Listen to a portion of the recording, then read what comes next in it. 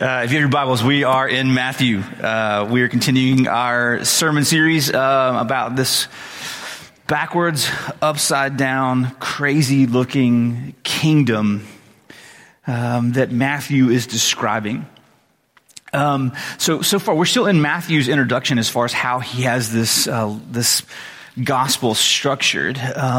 Matthew, I think he was probably Matthew the tax collector, even though it's anonymous. I think it was the tax collector. He was a follower of Jesus, and he's been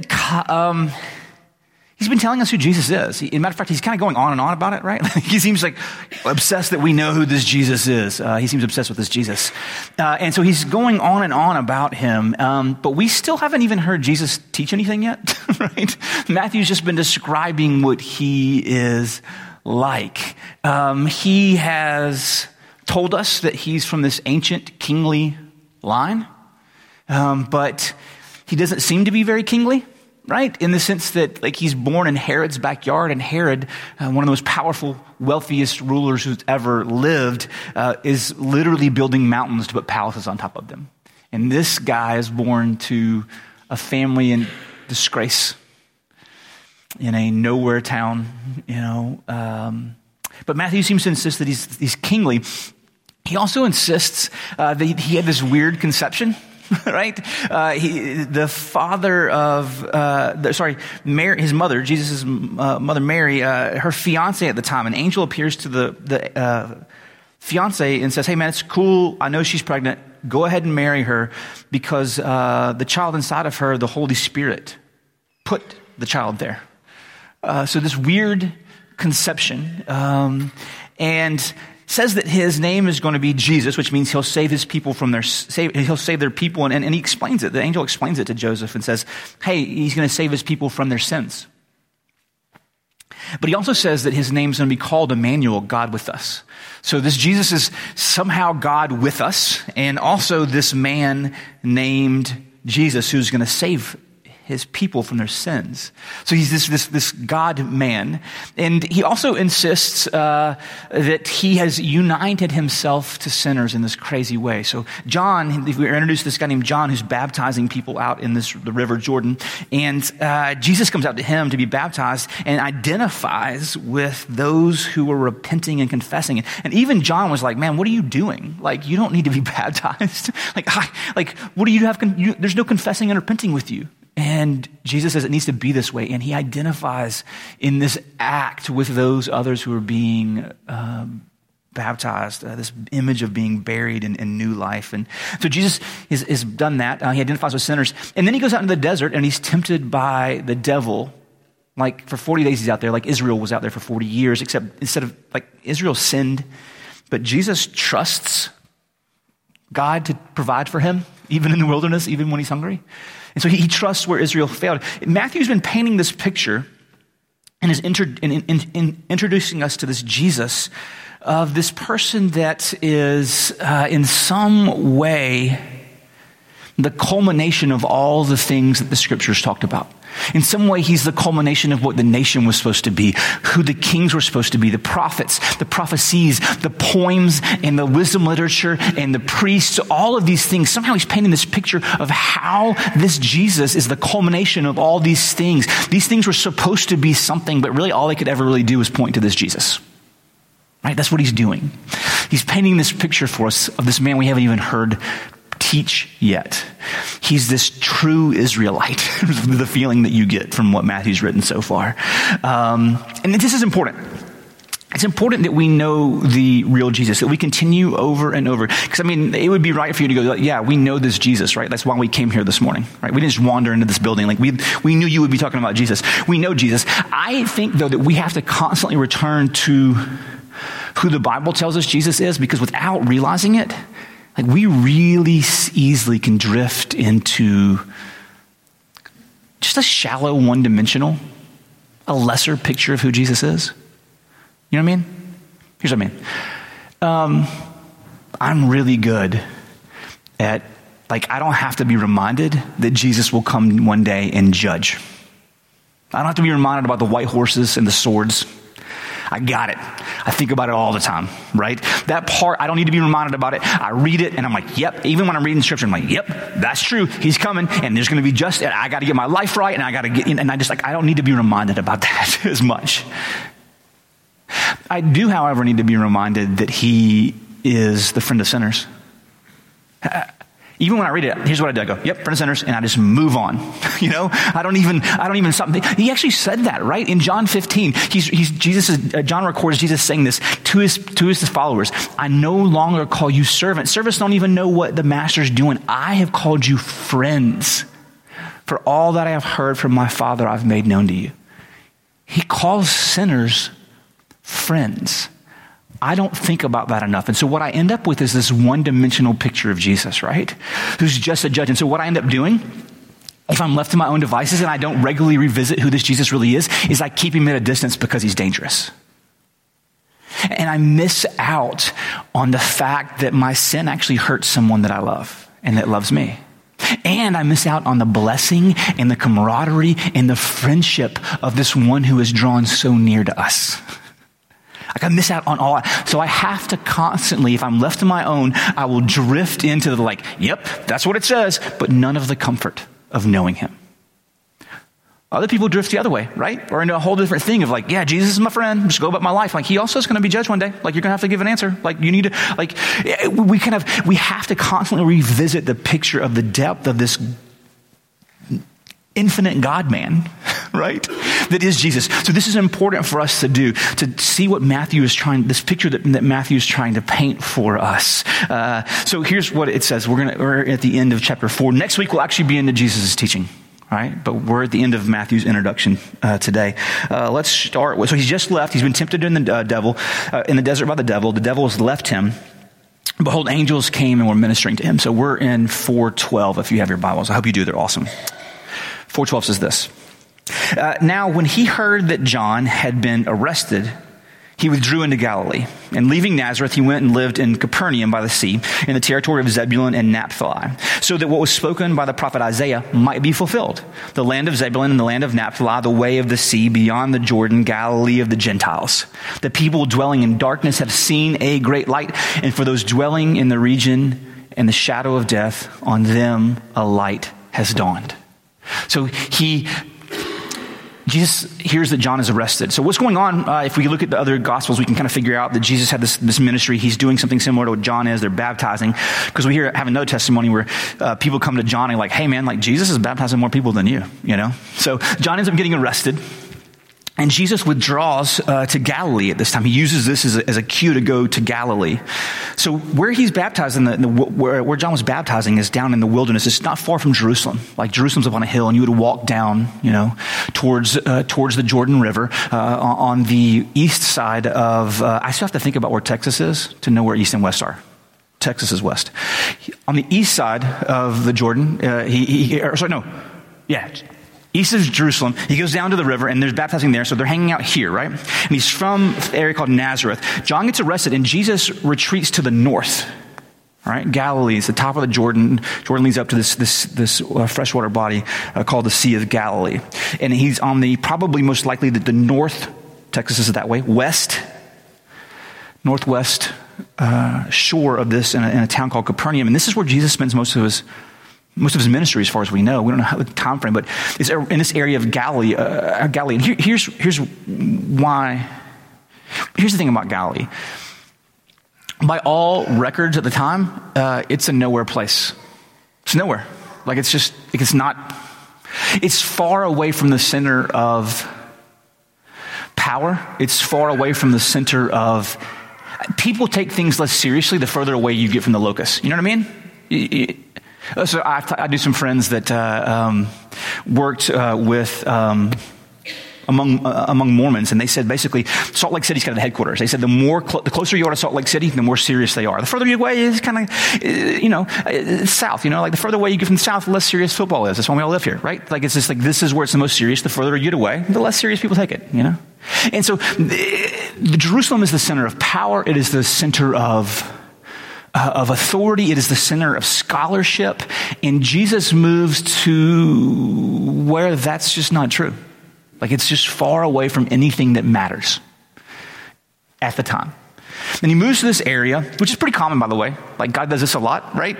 So that we don't accidentally mistake what he does as human accomplishment, right? It always comes out, so often it comes out of left field. All the way through scriptures, you see Jesus just using the younger son instead of the older son. You see him using the weak. You see him in creating an entire nation out of a fatherless, out of a family that don't have children. You know, like he does amazing things. Always out of left field. And he also just seems to operate primarily away from the source of power among the people, drawing the weak to him. So he's in this backwoods, grassroots kind of movement place. And it says this, it says it was, leaving Nazareth, he went and lived in Capernaum by the sea in the territory of Zebulun and Naphtali. Those are tribes of Israel. Israel's got 12 tribes, right? If you kind of follow the Old Testament, read the Old Testament. When God made the nation of Israel, there were 12 sons of Israel and they became the tribes. And these two tribes, they're the northern tribes. So he's up there in that area. That's where Galilee is where those tribes were settled.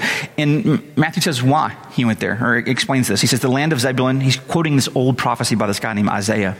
This old prophet says, the land of Zebulun, the land of Naphtali, the way of the sea beyond the Jordan, Galilee of the Gentiles, the people dwelling in darkness have seen a great light. And for those dwelling in the region in the shadow of death, on them a light has dawned. So Matthew is telling us a little bit more about what's going on by making reference to this Isaiah prophecy. So this part of Israel, right? This northern part of Israel. When Assyria invades, this is a long time ago. We're talking like 700s BC, right? So 733, I think. So when Assyria invades Israel, they come from the north, right? So the first people that are taken away are the people that live up there in this area, Galilee. When they conquer, they take them away and they haul them off. And so Isaiah is prophesying that these people who were taken away first, they're going to be the first to see relief. So there's one way of looking at that. In the 6th century, when the occupation had ended and Assyria has sent them back, and they go back and they reoccupy the land, the first to go back were the people that lived in this region. So in some sense, I heard one guy say it this way. He said, in some sense, Isaiah's prophecy that they would see light first. They would see relief, right, from captivity. They would see relief from living in a pagan land that doesn't worship God. They would see the light first. That was filled when they were returned in the 6th century, 5th century BC. And the way he said it was this, he goes, but Matthew recognizes that it wasn't fully filled until Jesus comes. I think that's a good way of saying it, right? Matthew's looking back and he's reading this prophecy in Isaiah and he's going, look, dude, Rome is here. Like, where is it? Like this light, did the light go out again? Like, what's happening? Like, Rome's back here again? Like, there's always going to be another occupying person, another occupying force. What's going on? And Matthew sees this Isaiah thing and goes, you know what? This wasn't just talking about what happened with Assyria. This wasn't just talking about the return from exile. It was actually more deeply talking about this Jesus. He's up there. These people are the first to really get to see Jesus begin his ministry. The light has dawned. Far away Galilee, that means nothing to nobody, gets to see the dawning of the light first. And Matthew goes, this was talking about Jesus all along. So he's talking about this, and in telling us that tying it to Isaiah, he's telling us a little bit about what he means. So he says this is the light, right? The light has come from there, right? So Jesus is the light. That's what he's talking about.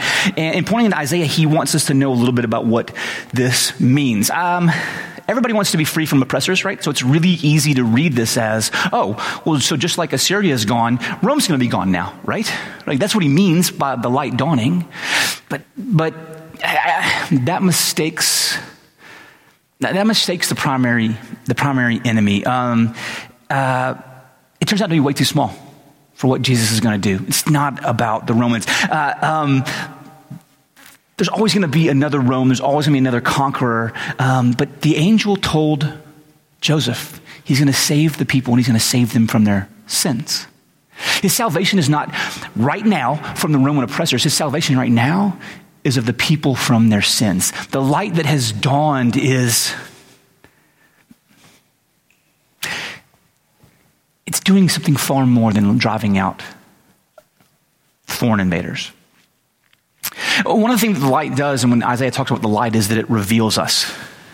It shines light on who we are. It's a guide for us to how to live. Isaiah talks about light all the way through. But matter of fact, like near the beginning, Isaiah 5, he says this. He says, woe to those who call evil good and good evil, who put darkness for light and light for darkness, who put bitter for sweet and sweet for bitter. Woe to those who are wise in their own eyes and shrewd in their own sight. Woe to those who are heroes at drinking wine and valiant men in mixing strong drink, who acquit the guilty for a bribe and deprive the innocent of his right.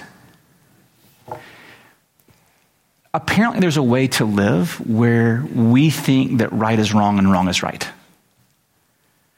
That's what's going on. He says, woe to those people who are trying to think that the right way to live, the right way to be, the way to be in the world is to do the wrong thing.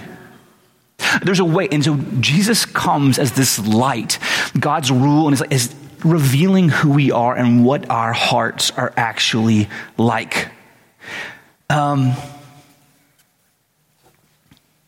Jesus is going to, in his teaching and in his life, he's going to reveal to us what our hearts are really like. Have you ever gotten a distasteful look at your own heart? Has your own heart ever surprised you with its darkness? Mine has, many, many times in my life. Have you ever said something and then been like, oh my, why did I say that? I didn't mean that. Yeah, you did. It came like it was in your heart and just kind of, it got out and you didn't want it to get out. That's what happened. But it's somewhere inside of us is this darkness. And he says that this, in some way, that what Jesus is going to come and do is he's going to reveal the places where we think how to be and what to do, the right way to be, the right thing to do, is actually the wrong thing. And Jesus is going to shine light on that and show us the darkness in our own place, in our own life. That's what this light is going to do. It's going to reveal where we have things backwards and show us the right way. I mean, do you think about there's a way that you're thinking about how to be in the world, right? There's a way that we are thinking about how to be in this world. Where did that idea come from? That we all have an idea that came from somewhere about how we're supposed to be in the world. The right thing to do, the right way to live a good life, the right way to live a rich, full life. And the thing is that, well, man, if, according to the Bible, that whatever we come up with on our own, we're going to end up thinking the right thing is the wrong thing, the wrong thing is the right thing. I was thinking about this week. I've been thinking about this a lot.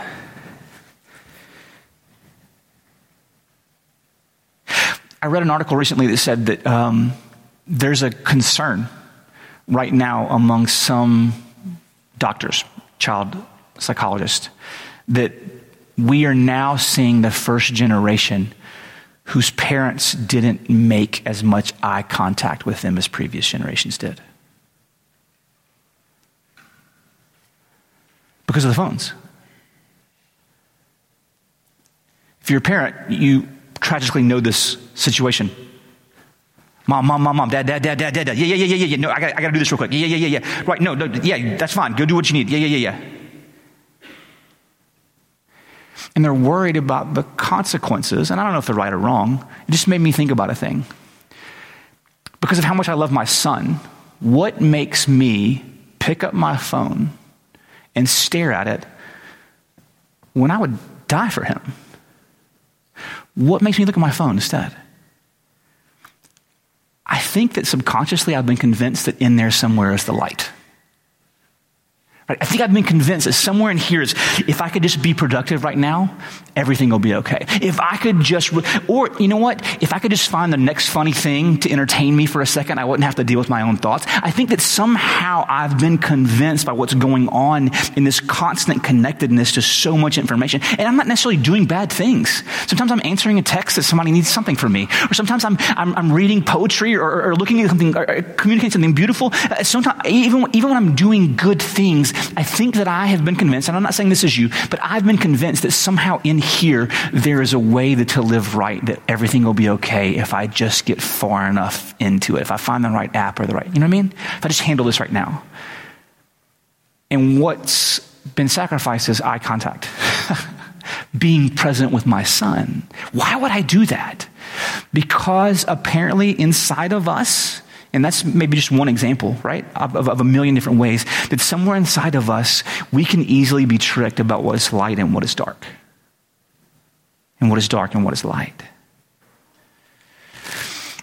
And one of the things that Matthew is telling us by tying it to Isaiah talking about light, I believe, is that Jesus is going to come and he's going to reveal to us what we see light, what we see dark. In our dealings with each other. Think about this. Just in our dealings with each other.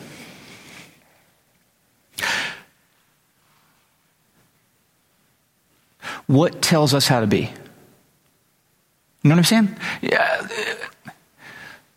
In marriage, right? What tells me how to be towards my wife? Well, if I'm being honest, there are times in our years together where what I thought the right way to be was, if you are not loving me like I deserve to be loved, then I'm not going to love you the way that you should be loved.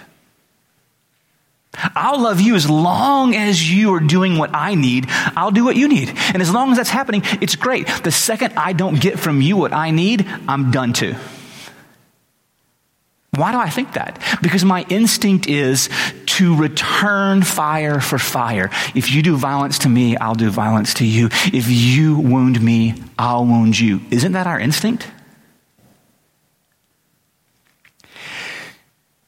And Jesus comes and the light shines and he says, that's not the way to be in the world. You're fighting darkness with darkness. What do you think you're going to get? You're going to get more darkness. And instead, we're going to learn to fight with light, giving away life.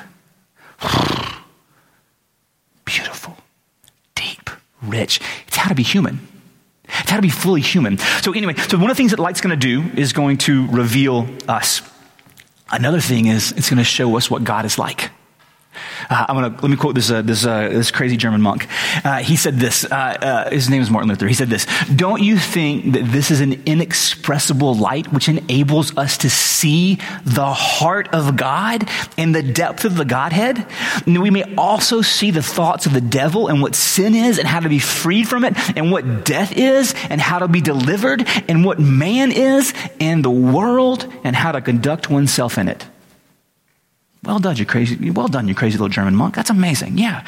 It reveals to us who God is and what he's like. This light, Matthew is saying, is going to show us not just who we are, but who God is. It's going to show us how the world is. It's going to show us how things are unbelievable. And it's going to teach us God's ways, and it is going to be a hope for the hopeless. It's going to show us how our sins can be forgiven, how we can forgive sins. And there's going to be a light that burns so bright that it extinguishes death itself. Driving out the Romans looks silly compared to that. The forgiveness of sins and the extinguishing of death, this is how we really escape captivity. Is knowing that we live in a world where the light has come and shown us how to be free from sin and from death. That's what he's saying. That's the picture that he's painting. And so what we need to do is end up trying to light our own lights. As Isaiah says this. Isaiah 50 says this. He says, who among you fears the Lord and obeys the voice of his servant? Let him who walks in darkness and has no light trust in the name of the Lord. Rely on his God. Behold, all you who kindle a fire, who equip yourselves with burning torches, walk by the light of your own fire, by the torches that you've kindled. This you'll have from my hand. You'll lie down in torment. He's saying this: hey, listen, if you were lost, if you were wondering, if you feel constantly like nothing's right, what we end up doing is we light our own lights. Right? We light our own torches. We try to see that, like, you know what? I figured it out. And we're just wandering around the dark. So I'm like, I figured it out. And our lights aren't light at all. We're just fighting dark with more dark. But we think we figured it out. And what Isaiah is saying and what Matthew's pointing us to is this: if we go to God, he'll show us. If you keep lighting your own light, you're going to lie down in darkness and wonder why you feel so lost all the time. This light has come, and it's come out of Galilee, and it is amazing. He's telling us that there's a way for you to be fully human in the life that you have by getting new life, but it's not going to look like you expect it to look. followed this good from this God-man from this backwoods place who was killed by his own people. That's the way. So this is what happens next. So he says this. Oh, yeah, where am I? Oh, here we go. The light has dawned. And then 4:17. From that time, Jesus began to preach, saying, repent, for the kingdom of heaven is at hand. So this is Matthew's heading, right? This is his heading over Jesus' teaching. Like, this is Jesus' message, right? Like, repent, for the kingdom of heaven is at hand. That's kind of the heading that Matthew gives everything that Jesus is going to say, what he went and what he was going about talking about. Here's the thing. I have so many questions.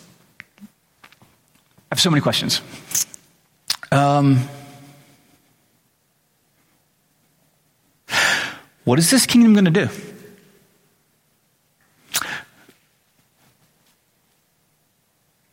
Who is going to be included? And how is this kingdom going to come? Also, it says repent, right? Repenting means turning around, right? Converting, turning from what you're at. Did you notice there's no object? Turn from what? I mean, the people that Jesus says this to are all over the map. I mean, John said the same thing, by the way. This is just what John said. Repent from what? I mean, he says this to prostitutes and tax collectors. He says it to the average people just trying to fish and make a living. And he says it to the religious leaders. He said, turn. They're doing different things. Turn from what? He says, repent.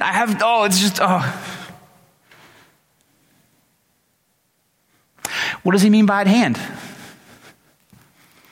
Repent, for the kingdom of heaven is at hand. What does he mean by that? Do I even want to be a part of this kingdom? It's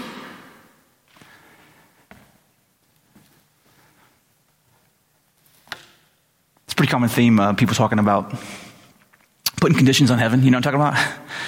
Let's listen to this song. I confess to liking this song. But the song it puts conditions. It's like, hey, like, listen, the song says, like, I hear what you're saying about the streets of gold. It sounds awesome. Angels, all that stuff. I want that. He's like, but before I sign up, I got a question. I need to know if I can hunt in heaven or not. Because if I can't hunt in heaven, don't want to go. That's what he says. It's a song. You know, it's good. It's funny.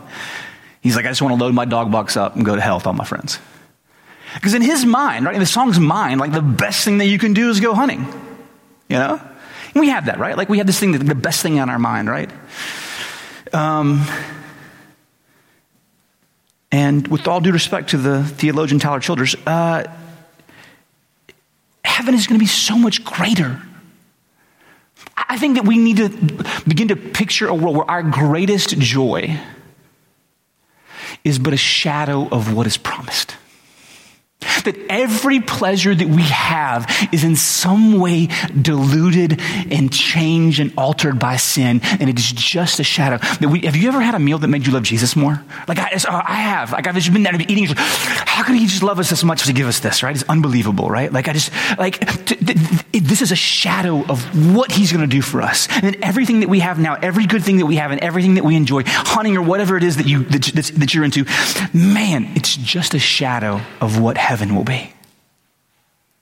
And so that's what's promised. This kingdom that is coming is unreal. So it's the same thing that John said. John was preaching. He's like, what was John preaching? Repent, for the kingdom of heaven is at hand. And so John's baptism was kind of a wake-up call, right? And even he knew that Jesus was coming after him and was going to offer so much more. But it's just so hard to picture all that he's talking about. Even John doesn't quite get it. We know this because it's recorded. So Matthew writes it down later. So John gets arrested, right? He's the herald. He's the one saying the same thing. He's preaching these things. And he says, right, he gets arrested. Things aren't looking good for him. And John actually says this in Matthew 11. He sends disciples to him to ask Jesus a question. And this is what he says. He says, are you the one that is to come, or shall we look for another? John looks at what Jesus is doing, and it's so backwards and so upside down. It makes no sense to him. He actually sends a message to Jesus and goes, bro, are you sure? Are you sure? This is the kingdom. It looks so different than we expect. So he calls us to repent and turn from, right? Repent, turn from. Basically, this is what he calls people to turn from. Whatever it is that's keeping us from God, that's the thing we have to repent from. The prostitutes and tax collectors, turn from your sin. The average person that's just living as if God doesn't even exist, turn from depending on yourself. The religious leaders that are just following all of the rules and doing all of the things, you need to turn from your pride that you're okay. Whatever it is that we are doing that keeps us from God, the message is turn to dependence on God. It's so upside down. Aren't you taught your whole life to build up a life where you depend on you? Let me tell you right now, I'm really close to being 100% convinced. Right now, 99. Probably could get all the way to 100. That the Christian life, the longer you live it, the more dependent you become. Because the more you trust Jesus, the more you let go of control, the more you let go of these things. Isn't that so counterintuitive? Aren't I supposed to build up a life where I manage more and more and more and more things? And I live the Christian life. I'm supposed to become more and more dependent. It's so upside down and so backwards. That's what we're called to, because we learn to trust him more and more, and his power and his strength and his wisdom being so much greater than mine. How many times am I going to have to stick my finger in the electric socket and be shocked before I don't know what I'm doing? How many times am I going to have to screw up before I realize I don't know what I'm doing? So he calls them to repent, and it says it's at hand. Turn from what? All things that are keeping us away from God, and turn towards him right now. A decision has to be made. All right, then this happens.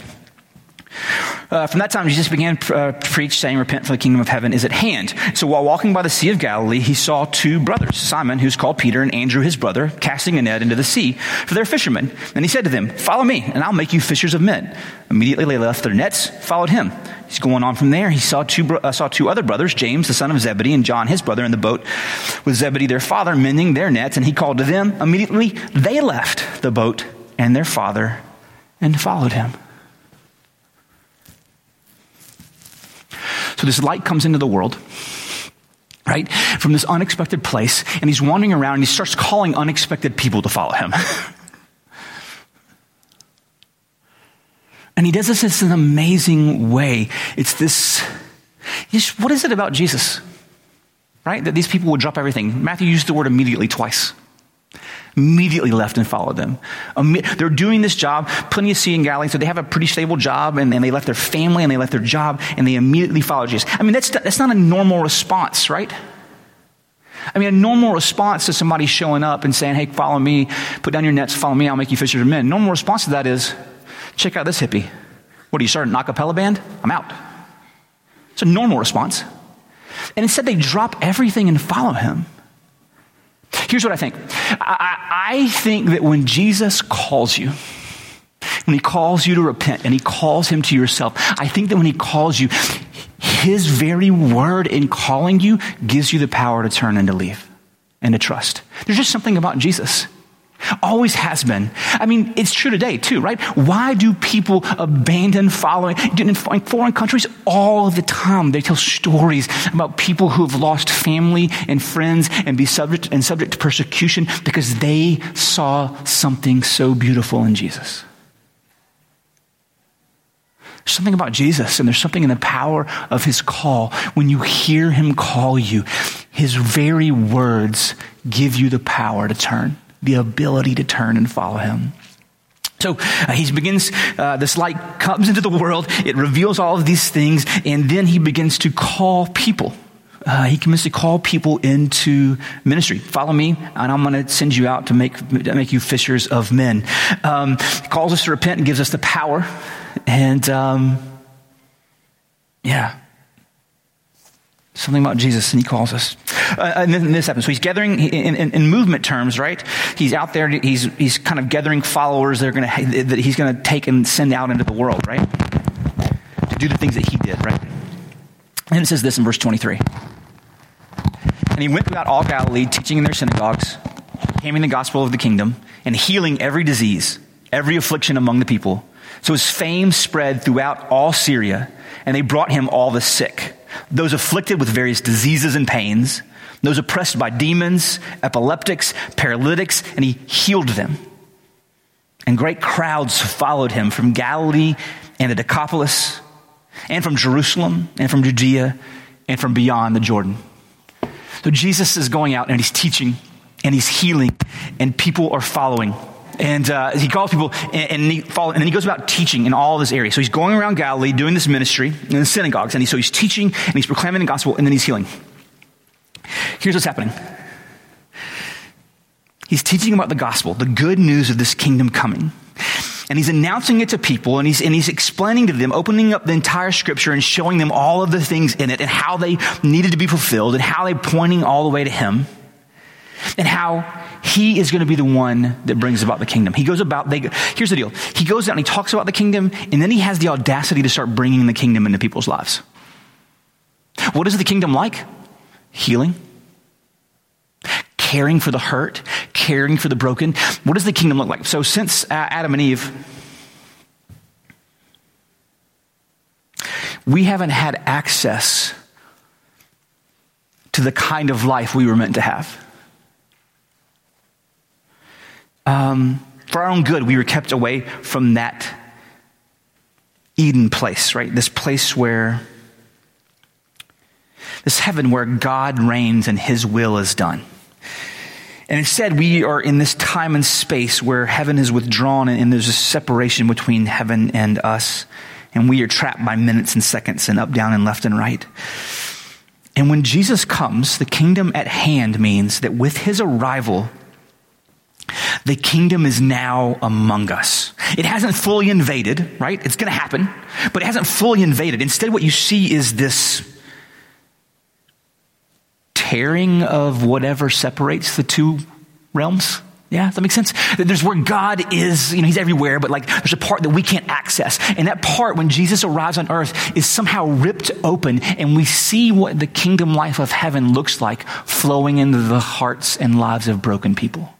Sins forgiven, diseases healed, demonic oppression relieved. That's what the kingdom coming looks like. And you see this. Jesus goes out not just teaching about it, but bringing it into people's lives. Somehow in Jesus, he is this Eden moment where heaven and earth meet, and he's walking around the earth bringing the actual kingdom into people's lives. And then he's going to tell his disciples, he's going to build this whole thing that's lasted thousands of years by sending us to engage the world, us little imperfect followers of Jesus, talking about this, sharing about this, telling people about doing what Matthew is doing, telling people about this Jesus and what he is like and how he has healed us. And what heaven will be like and how that it will one day invade. And the lame will walk, the blind will see, the deaf will hear. And that the light will be so bright that death itself is extinguished completely. This is Matthew's introduction to this Jesus and what he's going to do. So now Jesus is going to begin to paint for us a picture of what this kingdom looks like. This one that even John is like, what? It's upside down and it's backwards, and we have to pay attention. It's so bizarre, and it meets us, and the people it meets and how it deals with us is so counterintuitive. I really do think that most of my instincts are just flat wrong. And Jesus comes and shows us how to be in this world and how to have this life and how to have access to this life by being so united to the one that came and was baptized and was buried and rose again, by uniting our lives so closely with him that the Eden moment that we find in him, right? This heaven and earth being together, that life right now begins to flow into our lives by faith in Jesus, by being united to him by faith. This is the story that we tell each other week in and week out, to remind ourselves what God is like, to remind ourselves of our deep need, to remind ourselves to trust and depend on him, to remind ourselves that we are now sent. We are called, and then we are sent to be these lights in our families, in our workplaces, in our circles, and our friends, and in the whole world. And that we do not do this by our strength, but with the power that God has sent us with. In his word, yeah? 1 forgiveness. Let's pray. Father, thank you so much for this beautiful word. Thank you so much for the beauty of your Son who comes and shows us, man, all the things that we're longing for, all the things that we desire. Forgiveness, the end of shame, desire, the banishment of death, all of these things that have held us captive. He has come and shown us how you will deal with those in him. So Father, increase our faith. Give us faith and increase our faith so that we can trust you more. So that we can be confident that when we speak about you from your word, that it transforms not just my life, not just our lives, but the lives of those around us. Give us wisdom to see the beauty of the upside down kingdom where we respond to others. We respond to darkness, not with darkness, but with light. We respond to darkness with love. We respond by serving. This is what you've called us to. This is what you have done. So give us wisdom, give us strength, give us courage to live into the joy and the beauty of the new life that comes into us through Jesus. It's in his name we pray. Amen.